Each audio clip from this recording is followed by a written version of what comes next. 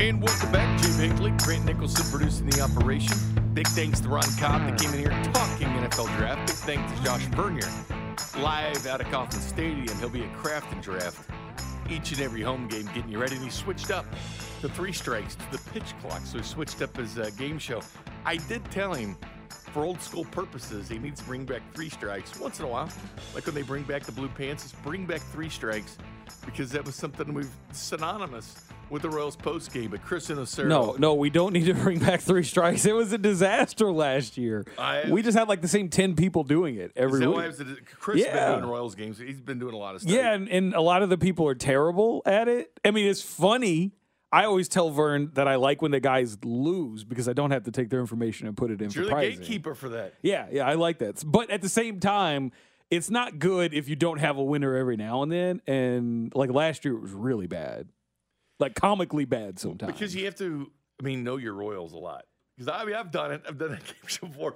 But a lot of people have they're not into it as much as they were. 14, 15 people didn't miss a game. Yeah, and they miss them now. There were times where Vern would try to make it easier for him so he could have a winner. I always tell Vern, no, make it hard. Well, Vern's usually pretty hard. Make it a prize. Like I remember when we were doing, Up Early, when it was me, Cody, and Ryan doing that on Saturday mornings. We had a Raul Ibanez trivia game, and I think one person won the many times that we ran it for like a couple months that we did it. So you want the game to be hard because then it makes it more meaningful when someone actually wins it. Man, Chris and I even did the high school show years and years ago. A long time ago. But anyway, character concerns now. We do the Chiefs NFL Draft podcast, and it goes out every Tuesday.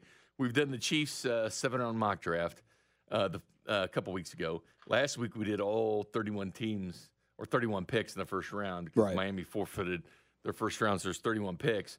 Because we didn't do any trades because we wanted to kind of do a litmus test on – throw everything out in the ocean. We'll just throw the trades out, whatever. We're not doing trades. We want to see what's still available at 31. I think we should entertain the idea of trading the next time we do a mock. Oh, we can. And by the way, that doesn't mean we have to do it, but we should entertain it the next time. We've got some draft shows coming up. It'll be character concerns on Thursday night, 6 to 9. Yes. So plenty of draft stuff coming your direction. And we'll get into it. But I'm good with trades. I still don't think they're going to trade in the first round. I'm thinking second round because they're at the end of the second round. They move up because they have pick 31. I could see them getting into like the 40s, 40, 43, something that way. They have 2 picks within like 12 picks. I could see that if they're in a position where first round, let's say they go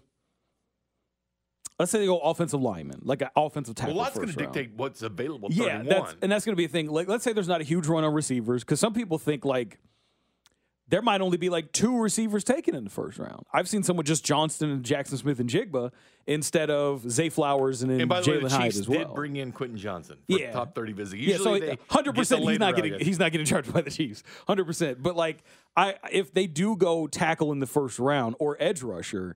Then second round, I can see them maybe trading up and getting a receiver because at that point, maybe they like a Hyatt or a Zay Flowers who might be available early, somewhere in the 30s or 40s, and then you trade up and go get him. I could see that happen. Like Hyatt, I really like Hyatt, as you know, Jalen Hyatt from Tennessee, but mocks have him everywhere. A lot of mocks second round, a lot of mocks first round. Charles Davis, who I respect a ton from NFL Network, had the Chiefs get him in the first round. Chad Reuter, who's going to be a guest on Character Concerns this week, had the Chiefs actually trading up to get Jalen Hyatt. I don't know if anybody screams go out and get him and trade up unless it's for like a Jackson Smith and Igba. But again, that's going to take a Mahomes-like trade. Are you really going to trade like a Mahomes-type trade to get a receiver? But we can't discount the prospect that Smith and Jigba could fall. Because we've seen that happen with guys that have been valued high. We saw it a year ago with Karlaftis. Didn't nobody think Karlaftis was going to be there after 13 or 14? That's why I didn't want to mock him to the Chiefs. Yeah, I know. And I was sitting there, like I said, I was making fun of whoever it was, one of the guys at CBS all draft season long, because they were mocking Karlaftis to the Chiefs at 30. And I was like, there's no way he's going to be there. So why are you even doing that? And then lo and behold, he was there. There was a bunch of edge rushers that got drafted above him. And when the Chiefs traded up to 21, I thought that they would take Jermaine Johnson.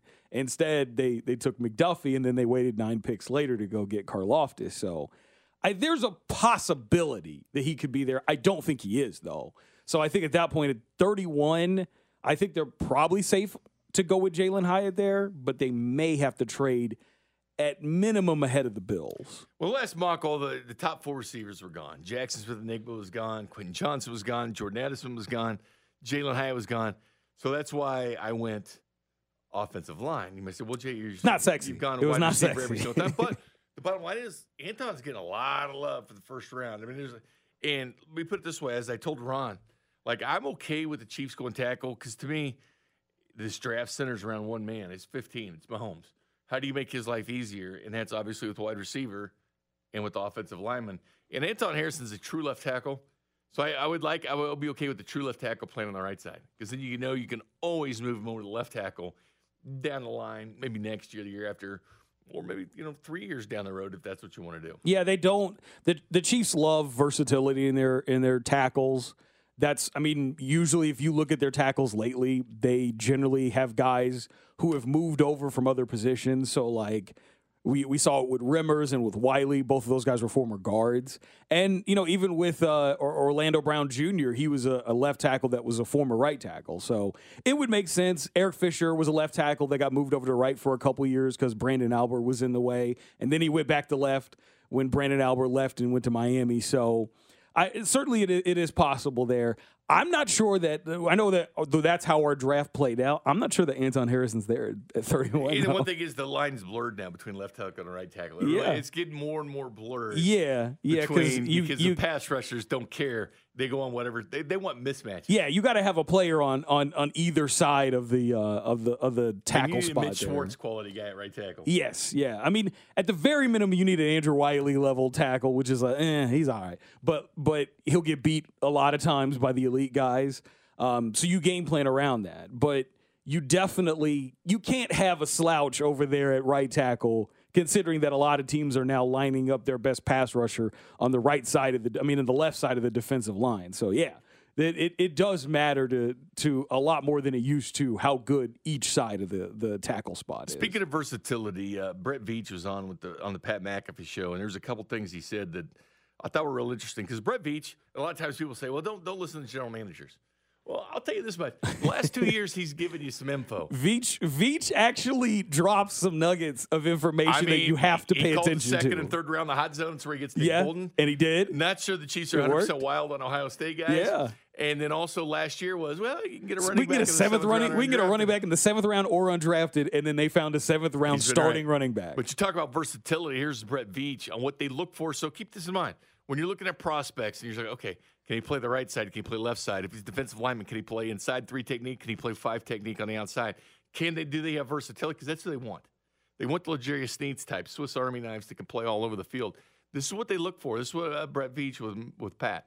Well, I think you kind of alluded to it. It's speed and versatility, which goes with the player's aptitude to be able to come in and learn plays. Coach likes to create matchup problems, and he likes offensive players that can play multiple positions. So if he wants to get to a play or a look that's successful, it doesn't have to be that same receiver running that play or that same running back running that play. So any guy that can come in here, and certainly speed is right at the forefront of skill sets that are valued and desired. But guys that can run, but also, like I mentioned, just be versatile and line up in different positions, play multiple positions. We like receivers that can play inside and outside, and we like running backs that can go out and play in the slot. So anytime you get speed and versatility, needless to say, those guys will be high on our priority list. It's Chris Uno Cero. There you go, the versatility. Watch it with the wide receivers, too, because I love what he said there. Andy Reid wants a guy that if you're down, you want to play the inside, you want to play the slot, you want to play on the outside. We want to be able to run the same plays. That's the guys they're looking for. So when you're looking at receivers and you're looking, all right, who's the matchup with the Chiefs? Can you play inside? Can you play outside? It's like a Sky Moore. Can he return punts or not? Because he obviously came in and didn't really have that skill set until he was asked to at the end of the year. But very cool that it doesn't matter who's in it. It's plug and play. who can facilitate our game plan, and it was tested against the Bengals this year with the Chiefs. I think one of the interesting things that you kind of seen change in the NFL is like nowadays teams want more versatility at wide receiver. It used to be that you wanted a guy, like you had specific guys who were going to play outside, specific guys who were going to play in the slot. McCoy wasn't going to play outside. Yeah. And so like that's what you knew that like certain receiver, Jerry Rice was going to be lined up on the outside. You knew that, certain receiver, Dante Hall was going to be in the slot. He wasn't going to be an outside receiver. And because of that, it made it easier for defenses to be able to stop certain guys because they knew where they were going to line up. You watch the Chiefs offense over the last few years, really since they got Tyreek and Kelsey, like those guys lined up everywhere. I mean, Kelsey was, you see Kelsey lined up outside, you'll see him line up outside and then do a short motion inside to the slot on the inside of whatever receiver was in the slot. You'll have, you had Tyreek do an orbit motion all the time. And so that way they could simulate a jet sweep motion and see if they can figure out what the defense is doing. Like the Chiefs run so many different types of looks and then they move out of those looks and move guys all over the place. And I think that is one of the things that helps their offense stay so hard to defend because you can't really predict where guys are going to go. I mean, you put them in there, you never know where they're going to be. And, Tyreek, I mean, personally, I think watching him, there's two guys that really stand out for guys that, were one thing in college and became something else in the NFL. Jared Allen, long snapping, ability. Became one of the most dominant pass no one rusher. thought he was going to be an elite pass rusher at all. Tyreek Hill's growth and development as far as the route tree and everything else has been absolutely insane how good he was. And one of the questions, too, is with Andy Reid. Like, what's the influence? Because we heard about Brett Veach on a couple years ago. He said, Kareem Hunt. Because he's a Southeastern Conference scout when he's in Philadelphia and everything. Brett Veach, he put the best guys there. That's why he was there.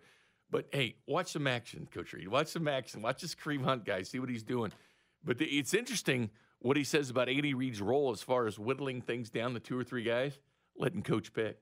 Well, I think to start, just the simple fact that I really came up and I've experienced every level. I mean, I started out as coach's assistant, and then from coach's assistant, I was an office scout, a Midwest scout, a Southeast scout, a national scout, and then a kind of co-director. So on one end, I kind of, in regards to building a draft board and doing a free agency plan, I've kind of worked at every level. But I think Coach has seen me work at every level, and we've been together so long. So I think that there's such a huge amount of trust and respect. And I think when Coach goes into a free agency or an off-season plan, we have worked together for so long that when I come to him and let him know what me and my staff are thinking in regards to here are the guys we're targeting with some other guys, but this is what we're thinking, and I kind of mirror that with the draft board and positions and stackings, basically trimming off all the fat for him and just giving him real information instead of watching 14 offensive linemen. Coach, take a peek at 2 or 3 of these guys. We'll probably select one of them. Here's what we're thinking. We've been together for so long now where it's more of a I'm cool with it. And still peeking at some tape, but we're not draining everything out of him, having him watch all this tape all this time. I mean, he's really just coming in, touch base with us, get inside of our minds, see what our thinking. But Pat, I just think over the years there's so much trust now. It's one of those things where obviously, I wouldn't sit there and dial down to Coach Reid on a 3rd and 3 and say, here's what I'm thinking, Coach, let's run this. Because obviously, I mean, he's a brilliant Hall of Fame coach. And I'm nowhere ever trying to put myself in his category. So, Chris, there's Brett Veach on Pat McAfee's show, and I found it interesting. Let's give Coach Reid 2 or 3. All right, these are the guys, they weed everything out. Like, don't waste his time. Give him 2 or 3 guys. Let him, give his opinion on it, which I think is the reason Mahomes is taken. We can talk about Dorsey, Veach, whoever. It was Andy Reid that selected Patrick Mahomes 100%. Oh yeah, no, Andy has the final say for any football happenings at one Arrowhead Drive. We talked about the cohesiveness with the Royals and the excitement that they have and the chemistry. It matters in the front office too, man. I mean, it matters with Veach and Brant Tillis who does cap and all that. It matters. Like, we can talk about the Chiefs and Mahomes and Reid, the chemistry and connection. That front office, though, they're the ones that have to deal with the salary cap. They're the ones that have to have all the rookies playing 61 games last year, 3rd in the NFL. They're the ones that have to do that.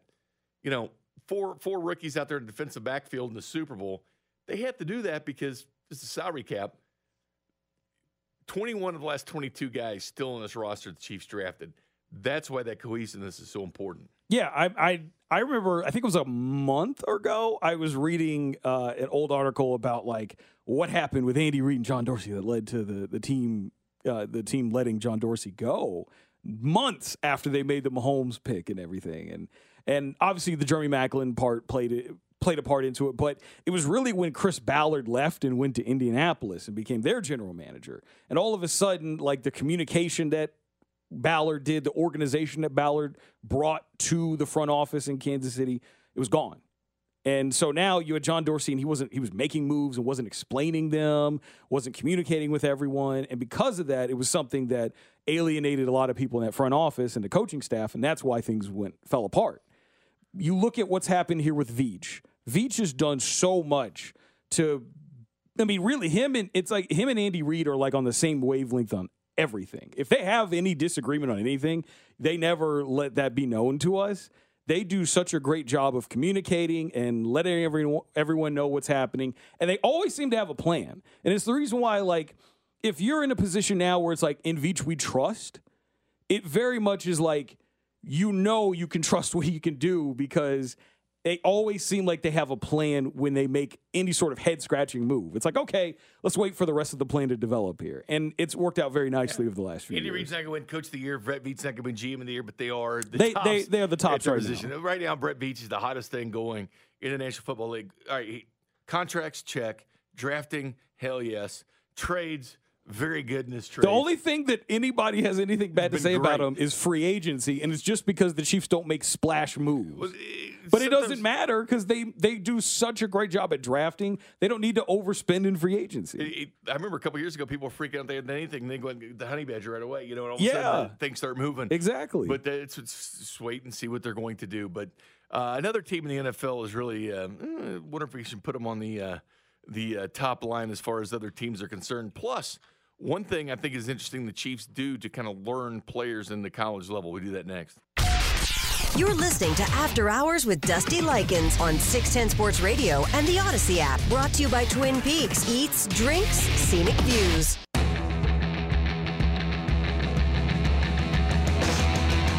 Welcome back. Bink with Ray Nicholson. Dustman back next week. Chris Uno Cero from the character concerns. We have character concerns. New one comes out Tuesday. And then we'll be on Thursday night, 6 to 9, talking the NFL draft with you. One thing I think is interesting, Chris, is how does Aaron Rodgers pertain to the Chiefs? People are tired of it. Well, we don't have to deal with Aaron Rodgers. Well, I do think it's important, though.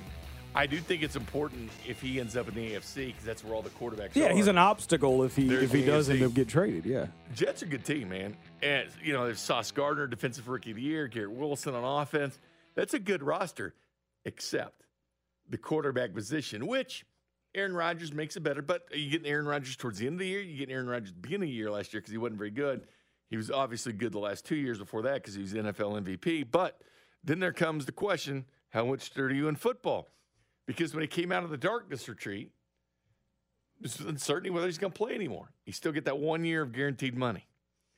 And the Jets, the holdup with the Jets, a lot of it comes down to picks the next couple of years. Right now, according to Yahoo, they think the framework looks like this. Jets get Aaron Rodgers. Packers get 2023 second-round pick. Conditional 2024 second round. 2024 pick could become a first-rounder if the Jets hit achievable team performance escalators. But they're saying here in the CBS article, it makes a ton of sense. Jets want guarantees, man. They don't want to give all these picks away in the future if Aaron gives them 1 year. They want, hey, give us 2 years, then we'll give you your picks, Green Bay. But Aaron Rodgers does this crap every year, and the Jets don't want to deal with this next year. Dude, it's funny how close his career arc is playing to Brett Favre's. Because Brett Favre was doing this every year towards the end of his career, where the last 5 years of his career, he flirted with retirement, which is one of the big reasons why the Packers really by 2008 were just ready to push him out and say, no, you stay retired. You come back and you're gonna be a backup to Aaron Rodgers because they didn't want to mess with that anymore. The thing that I find interesting about this whole deal, I think the Jets are playing this right because I think Aaron Rodgers kind of hurt his trade value. when he said he was like 90% retired before he went into the darkness retreat, and then he came back, and then he decided to play for the Jets. Like that right there really hurt his trade value a lot. Because at that point, it's like, well, if he's 90% retired right now, then what if he decides to retire after next season? What happens if he doesn't play very well with the Jets? The same way Brett Favre didn't play very well towards the end with the Jets when he had that shredded bicep. Like, what happens if Aaron Rodgers comes in and decides to only play 1 year, and then he decides to call it quits, and you're on the hook for 2 second-round picks there? Like, I completely understand from the Jets' perspective not wanting to trade too much. And I understand where the Packers are coming from, too, because you are trading Aaron Rodgers, a Hall of Fame quarterback who is just 2 years removed from winning his second straight MVP. But in that aspect, because you only have one real suitor, and because that the player that you're trying to trade has been hinting at retirement for a while, I think it makes sense for the Jets to play hardball with them. It is so tough because you're looking at a situation where these teams know they need the quarterback. They know Mahomes in Kansas City's not going anywhere. They got Joe Burrow in Cincinnati. You got all the, Josh Allen in Buffalo, and who knows where Lamar ends up, but he'll make a team very viable. I think he stays in Baltimore. Well, wherever he ends up, but Justin Herbert out with the Chargers. But they want to be in that club. But the Jets are like so close, but it just shows you how vaunted having a good quarterback. Because the quarterback they got, Zach Wilson, is a byproduct of the pandemic when they didn't have a combine. He's so bad. Well, he is bad. He's so bad. And bottom line is, but they know they're screwed. And one thing about NFL teams, they're not holding on to the first-round pick as long as they used to. The way the old rules were set up, now it's like they jettison them right away. Yeah. If they're not very good. But the Jets, in my opinion, all right, let me ask you this. Where do you put the Jets in the hierarchy of the AFC if Aaron Rodgers is a Jet? I mean, if I'm keeping it real, I don't put Aaron Rodgers in my top 5 for AFC quarterbacks if he goes there, right? If he ends up with the Jets. I don't even put him in my top 5. I think there's guys that surpassed him. I will say this. The Jets as a team, great defense. We know that sometimes you'll have great defense 1 year and then the next year it ends up being spotty. So we'll see how that goes. But last year their defense was great. Sauce Gardner was the best corner in football last year as a rookie, which is not something you see very often. And they got some dogs in their front seven there. So you look at what they have. You look at their receiving core. They've got talent. Elijah Moore. Well, actually, no, they traded Elijah Moore. Corey Davis, Garrett Wilson. Good running back situation there. It's hard for me to put them above the big 3 in the AFC, the Chiefs, Bengals, Bills. But if you wanted to make a case for them being the 4th best team, I can give you that. Like, I still think ahead of Miami. Yeah, I'd put them ahead of Miami. I think they're kind of in the same. The problem I have with Tua. The problem I have with Miami is Tua, because Tua will play well against the teams they should play well against. But like, if you notice, the last half of the season before Tua got hurt, teams started to figure out their offense. They started to press them more at the line of scrimmage. Like, even the Chargers, whose defense is trash, even the Chargers were able to figure them out and were able to hold them to a reasonable score to beat them later in the season. So, like, teams started to figure out what the Dolphins were doing, and they just basically said, we'll press you at the line of scrimmage, and we'll make sure that throws the timing off of your offense. You're not going to get what you're used to. So, I do think that I would put them above the Dolphins just because Aaron Rodgers' pedigree is much, much higher than that of Tua, even though I think that Tua's got way better weapons. So, hierarchy of quarterbacks in the AFC. Mahomes 1. Yeah. Joe Burrow 2. I go Burrow 2. Josh Allen 3. Josh Allen 3. And then after that, I go Herbert 4. And if Rodgers is over here, I think I go Lawrence over Rodgers right now. At least just from what I seen last year. Trajectory-wise, Lawrence is on the right path. Lawrence is on the right path, and Rodgers is on the wrong path.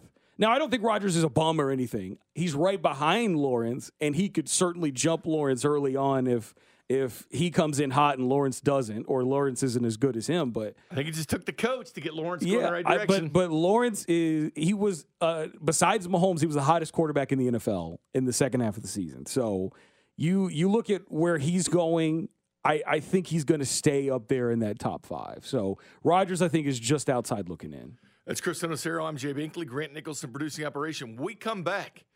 look at the Chiefs in the college game and why it correlates so well. You're listening to After Hours with Dusty Likens on 610 Sports Radio and the Odyssey app. Brought to you by Twin Peaks. Eats, drinks, scenic views. Welcome back, Jay Binkley, Grant Nicholson, producing the operation. Chris Uno Cero. We got our character concerns coming out Tuesday. We'll be back doing some character concerns 3 hours on Thursday. Leading up to the draft each and every Thursday. We're excited. How excited are you 1 to 10 the draft's in Kansas City? Because you'd be excited like me, even if it's in Seattle. Yeah, I mean, I don't. It's extra special that it's here, but like I'm going to be excited wherever they have it. You know, if they have it somewhere on the opposite side of the world, I'm not going to care. It's the draft. But it is really awesome for them to have it here. So from the 913, from the text line, Jay Southland Tow Service text line 913-586-7610. Bink and Chris, I don't think the Chiefs are drafting at 31. I think they're moving down to 39 to get an additional third. I don't see a big difference. That's a good point between the fifth best edge and seventh or eighth. I think that additional third to move up to 63 or like 47 to 48 and getting an edge there at left tackle. So I can see what you're saying because there isn't a lot of separation. I don't think there's not that Grand Canyon-sized gap that typically we see with, edge rushers. If I've done a chart the last couple of years, we have to pick 1 to 15. You're not getting me. Right. It's Karlaftis been the outlier in that. Max Crosby's the outlier in that. I think the tackles, there's not a huge difference between them. Some of the early ones. I think Broderick Jones, once you get past there, it's like, yeah. Yeah, once you get past him or maybe Anton Harrison, once you get Wide past receiver, that level, yeah. Wide receiver, yeah. Older. Tight end, I think it's a lot of the same way as far as what you're going to get. But then there's the question. Like, because the draft's in Kansas City, business always in front of pleasure.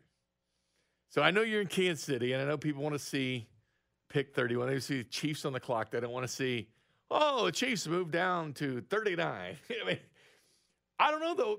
If I'm the Chiefs, I know it's in Kansas City, and I know you're going to have a crap load of people here. If it makes more sense for the team to move back, I'm 100% for it. I don't think that's what they want to do. I think they want to take a first-round pick. But let's be honest, I don't think in the grand scheme of things it matters. I think the only way that happens is if there's a run on wide receivers before they get to 31. There will be a run on something we're not expecting.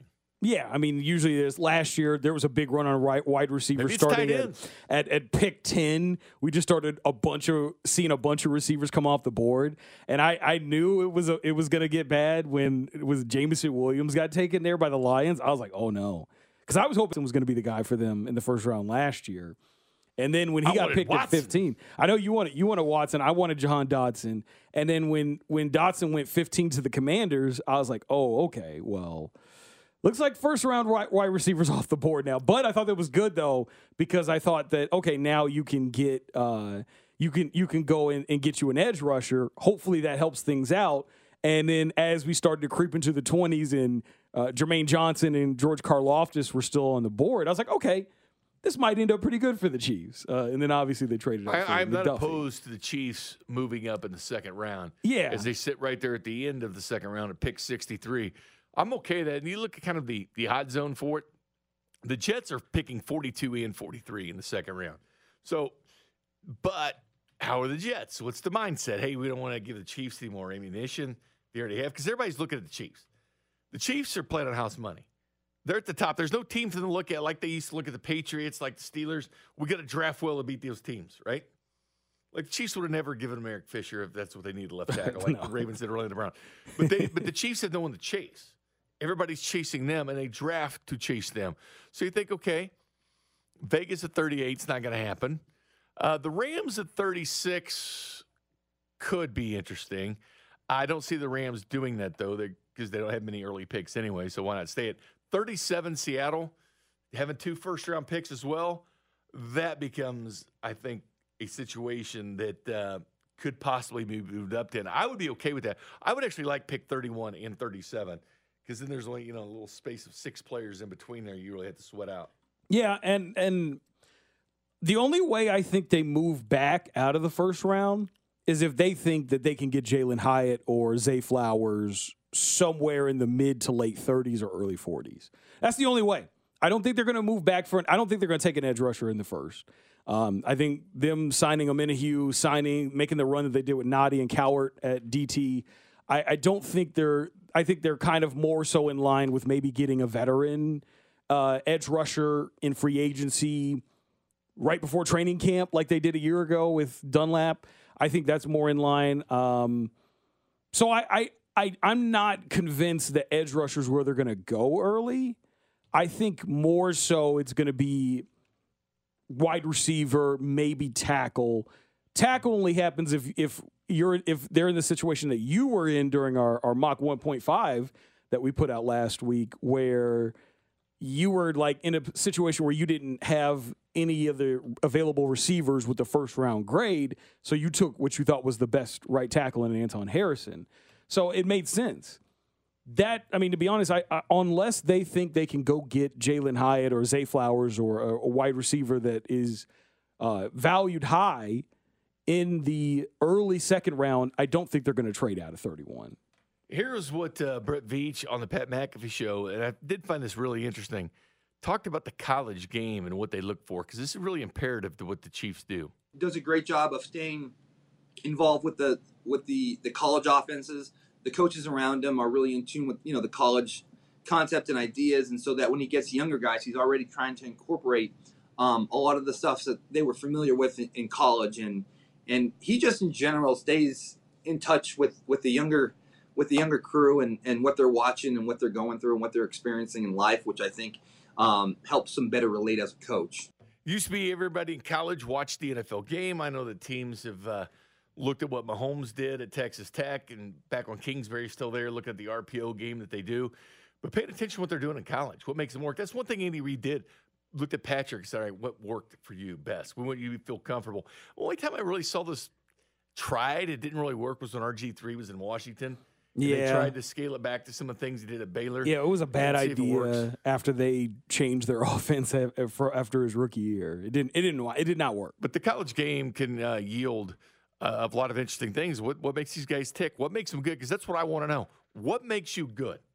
And let's do what makes you good and facilitate your strengths. 913-586-7610 is the J Southland Tow Service text line. They want to know, text line for the 913 wants to know what you and I think about a certain receiver. And I absolutely love this receiver, not in the first round, but later on. I'll get your opinion on that next, Chris. You're listening to After Hours with Dusty Likens on 610 Sports Radio and the Odyssey app. Brought to you by Twin Peaks. Eats, drinks, scenic views. Welcome back, Jay Binkley with Brent Nicholson, who once again didn't bring breakfast at all. And I brought him like a full spread. There's not a scrap of food in this office. I brought you biscuits and gravy, pancakes, Yeah, okay. some bacon, some sausage. Sure. Today? Yeah, Uno Cero might have ate it all. I did not see any food out there. I was here did you eat his stuff I got him? I was here for 2 hours before Uno Cero got here, and there was not a mention of food. I forgot it at my desk. I think Uno Cero was for 2 hours. You forgot it at your desk, Jay? Bink doesn't forget food. Yeah, Bink's not a person who forgets about food. Bink reminds everyone else about, like, if there's, like, let's say, like, Old Shawnee or someplace drops food off out there, like, Bink's the one that, hey, go get you some food, man. My We got beer some was food out there. stolen. My beer was stolen that Henry brought me from Minneapolis. Actually? The Twins, yeah. That's too I had bad. some Fulton six-pack. Is the Vine. I forgot what they call it. The Vine beer they have at Fulton. It's an IPA they have. You gonna confront Kling about this at some point? Oh, you calling Kling out on taking this? I mean, this was. I think he did because I got a text from him that said sorry. He said sorry. I was like, you gonna confront him about it? It's my fault. It's my fault for forgetting it. It's totally my fault. No, it's not your fault. Well, I did forget it, and you don't leave anything. Yeah, but just because you forgot it doesn't mean he could just take it. There's two things you don't stuff, leave around here: food and beer. I see stuff around here all the time, and I don't take it just because it's there. I was like, oh, that's probably someone else's stuff. Oh, it's from the 660. It wasn't from the 913. I apologize. The 660 area code. Do you think they're that mad about you misrepresenting their area code? Well, I did, damn it. But do you think they're mad? An area code. Do you think they're mad though? I'd be. I would. I'd be like, wait a minute, what was 660, not 913? That's you. Not everyone's like you, Bink. I'd like to hear you guys' thoughts on wide receiver Trey Palmer out of Nebraska. Here's the thing. I actually like Trey Palmer a lot. And there's a lot to like about Trey Palmer. He's 6 foot. All right, get you over that 6-foot category. Don't forget, Juju was only like 6'1" or something. Yeah, the Chiefs don't really care about height. That's one thing the Chiefs don't have, though. They don't have that Sammy Watkins Juju type. He's pissed. He's texted. He's pissed. They don't really have that Sammy Watkins Juju tough guy type. And I bring it up all the time, but when the Chiefs were on the rise and things are going well and they played out New England in a regular season game, guess who was on Sammy the entire game? It wasn't on Tyreek Hill. Stephon Gilmore was coming off Defensive Player of the Year. Well, because he couldn't cover Tyreek. That's why they put him on Sammy. They were like, Stephon's got to shut somebody down. We can't put him on Tyreek. But he was at the top of his game. He was at the top of his game, but he couldn't cover Tyreek. Tyreek's too damn fast. Jalen Ramsey couldn't even cover him. And then Sammy slammed his ass on the ground in a little fight. Yeah, he did, yeah. It's one thing about Sammy when he played, he was a tough guy. But Trey Palmer ran the fastest 40. Any wide receiver at the combine ran a 4.33. And you can do a lot with 4.33 speed, and the Chiefs had the coaching staff to do it. And then you say, okay, don't want to be the Raiders, just picking somebody because they're fast. Can you play football?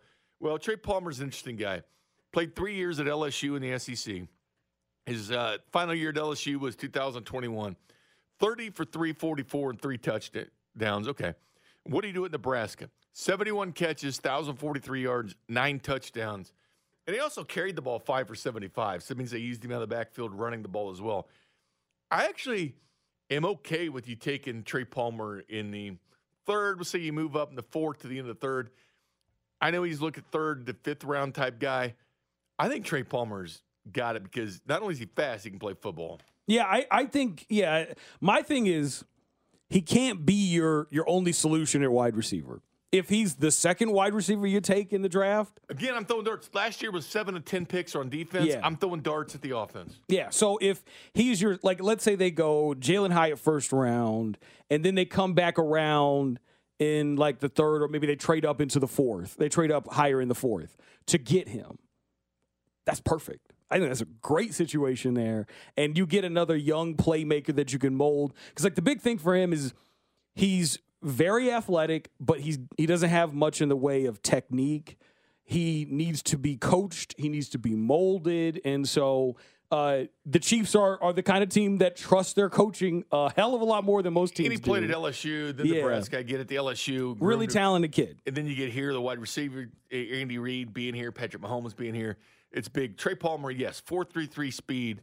That's McCole Hardman speed. Yeah. That's McCole Hardman speed you're getting, and a bigger guy. So, yes, text line 660. Again, sorry for calling you 913.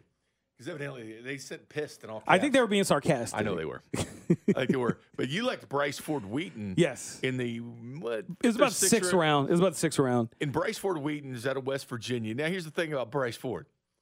Big dude. He's 6'4", 221 pounds. You say, okay, well, the guy's too big. He's not fast. Not so fast, my friends, as Lee Corso would say. Ran a 4.38. Yeah, I think, and that's the reason why I think he's someone the Chiefs would target. The height thing doesn't do anything for me. It does for me because they don't have that guy.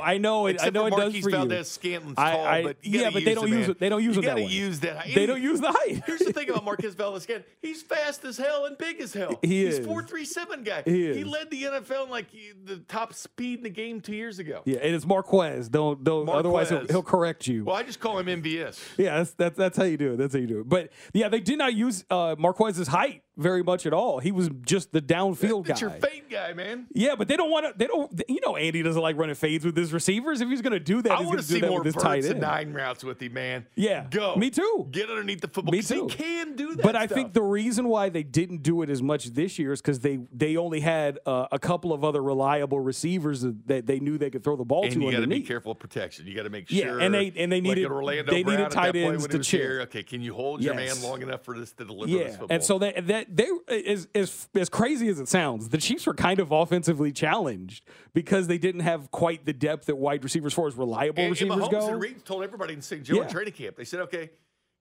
caution your fantasy. It's not going to be a whole lot of fireworks this year. And I remember saying on the air, there will be no receivers over 1,000 yards. Yeah, and I believed there wasn't, even though Juju would have got it had he not had a concussion. I thought Juju was going to get just over 1,000, and he finished 67 yards short of it. So pretty close there.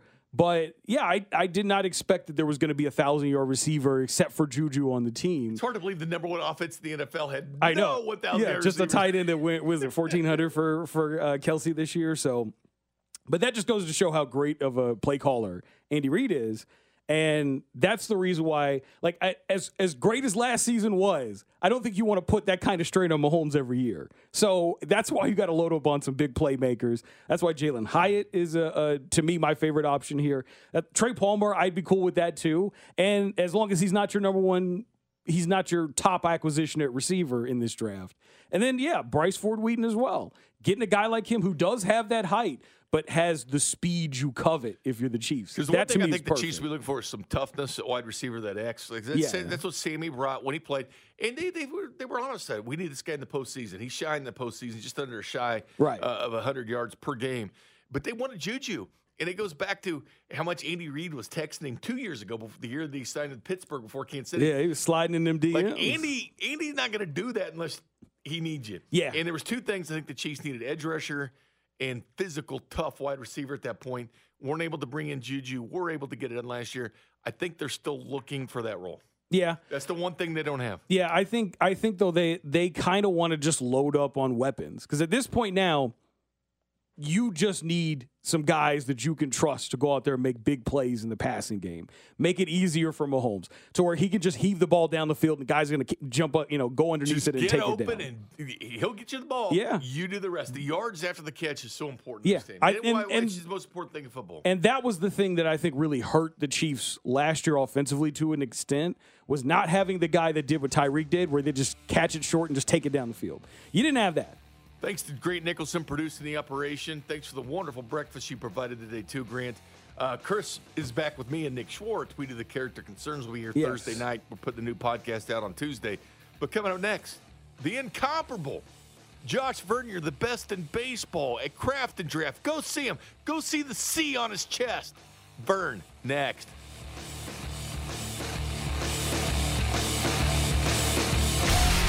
You're listening to After Hours with Dusty Likens on 610 Sports Radio and the Odyssey app. Brought to you by Twin Peaks. Eats, drinks, scenic views.